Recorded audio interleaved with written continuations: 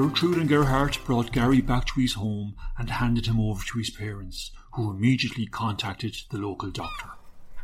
The doctor rushed over to their nest and examined Gary's injuries. "You're one lucky little chick," said the doctor as he straightened out Gary's bill and wrapped a big bandage around the nasty lump on Gary's head. "Ouch!" squeaked Gary in reply. "Not so tight." His cracked and swollen bill now caused him to slur his words. "You should heal up in a week or so, provided, of course, you don't try to dive in the meantime. You might need to miss school tomorrow if you do not feel up to it. But try and rest. You'll be amazed at how better you'll feel after a good night's sleep." Gary nodded his head. If truth be told, he was very relieved. He had heard rumours in the schoolyard that this doctor sent all his patients to hospital, no matter what, even for something as minor as a plucked feather. Then once in the hospital, it was also rumoured that he would chop off his patients' bills and that he would use those bills to pay the fishermen in the blue trawler with the 2 masts that came into port every Monday after a full moon for some juicy, wriggly eels.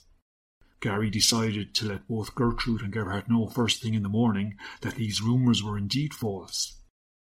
Well, at least the one about sending all his patients into hospital, no matter what. After thanking and paying the doctor, Gary's dad went in to see how his son was. "Gary, what were you thinking of?" "I wanted to be first in my class to complete a dive and catch my own shopper. A live catch, and not some gutses handed out by the fishermen." Gary, you could have killed yourself. What would your mum and I do then?" "I'm sorry, Ja, but I swear I saw some sprats. But by the time I entered the water, they were gone." "Gertrude told me where you attempted your stunt," said his mum, who was standing behind her husband and who listened in on the conversation.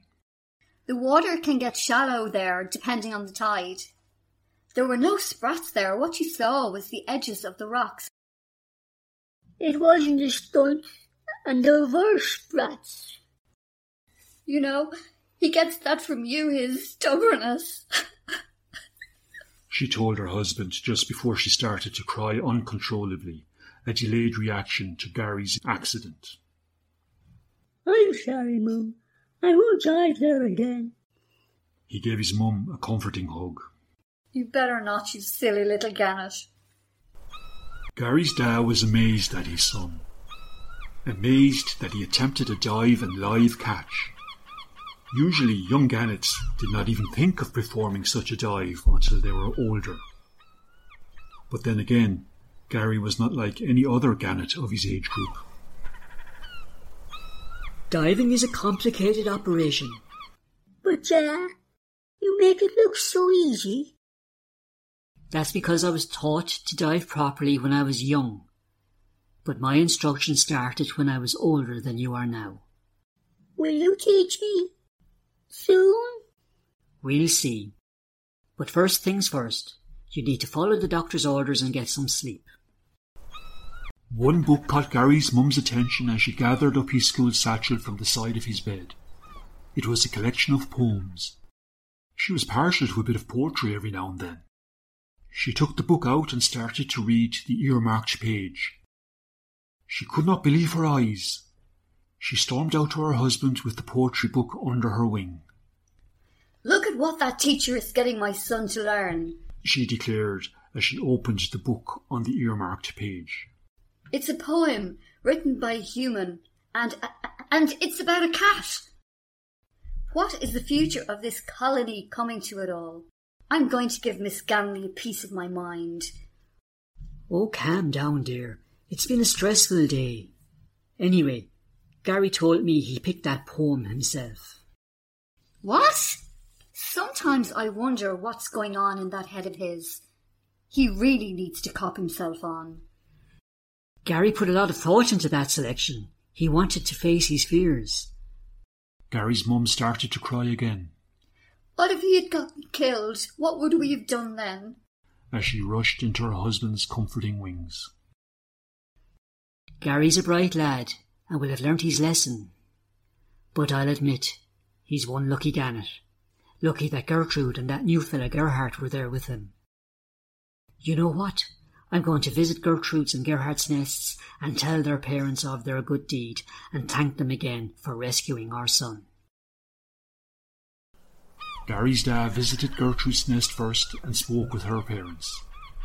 He thanked them repeatedly for the brave, kind and friendly actions of their young daughter. He knew certain other youngsters would have flown away and left Gary to his fate.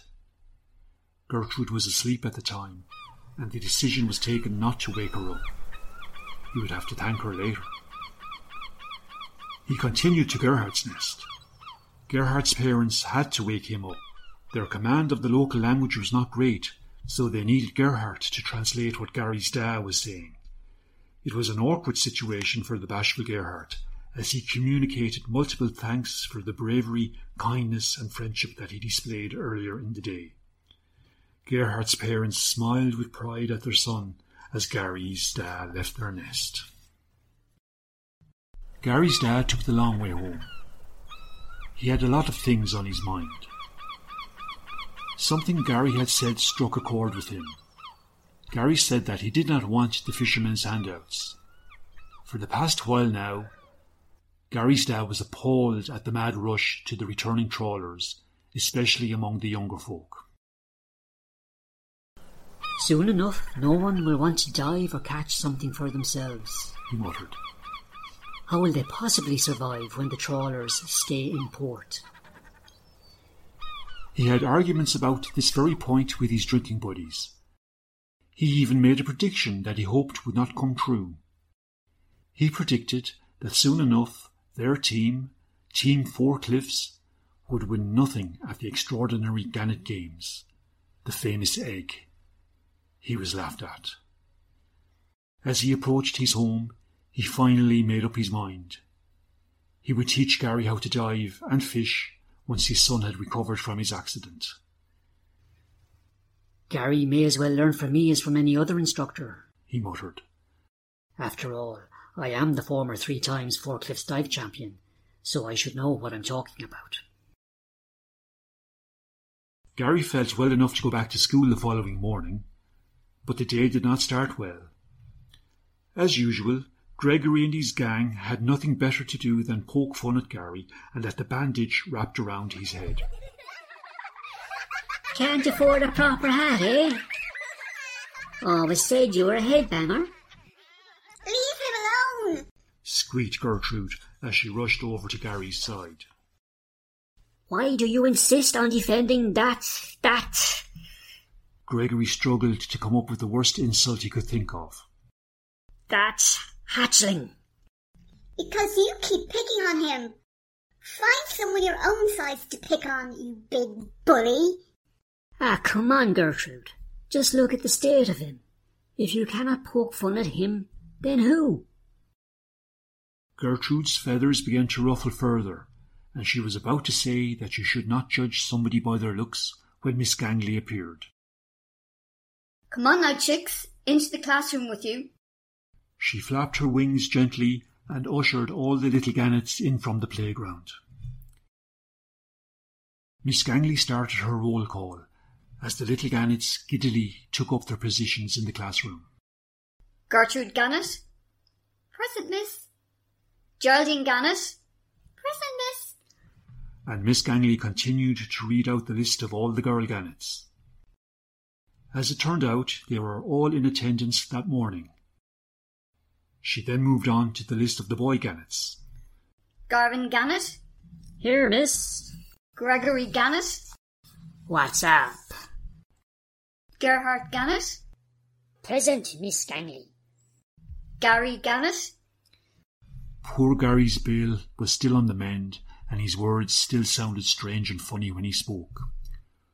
Present, miss. Startled, Miss Gangley looked up from her list of names. Be quiet! She squawked as howls of laughter erupted from the class. What happened to you, Gary? Due to her pre-class routine, Miss Gangley had not noticed Gary's bandaged head or sore bill until now. I banged my head and I hurt my bill. I can see that, but how did you bang your head and hurt your bill? I went for my first dive. You what? Asked Miss Gangley. She could not understand what Gary had said. Miss, he said he went for his first dive, said Gertrude. The howls of laughter were quickly replaced by mumbles and mutterings among the little gannets, particularly between Gregory and his mates. He what? Asked Miss Gangley. Her eyes widened in disbelief. That's a load of crap, said Gregory from the back of the class. No way did he attempt to dive. He did too, replied Gerhardt. Gertrude and I saw him do it. While you were getting your handouts, Gary tried to catch his own food. That's total crap, said Gregory, who suddenly felt threatened. He was supposed to be the leader of the pack. He was supposed to get to all the gannet milestones first, not that little hatchling. Gary, you're too young to be doing that, said Miss Gangley sternly. You could have killed yourself. Yes, miss. That's what my mum and dad said as well. Later that day, Gary's dad collected him from school and walked him back to their nest. How was school today? It was okay, but Miss Gangley was not impressed with me when she found out how I hurt myself. His dad looked closely at Gary. Your bill is still sore by the sounds of it. Gary just nodded his head as he hurried to keep up. I've been thinking, Gary. I'm going to teach you how to dive. Gary stopped in his tracks. He could not believe his ears. His dad smiled as he looked at his excited son, who jumped up and down with his wings raised in the air as if he had scored a goal in a football match. Dad, can I bring Gertrude and Gerhard along to the training as well? Yes, they can come along if they get the okay from their parents. I'll tell them. When will we start?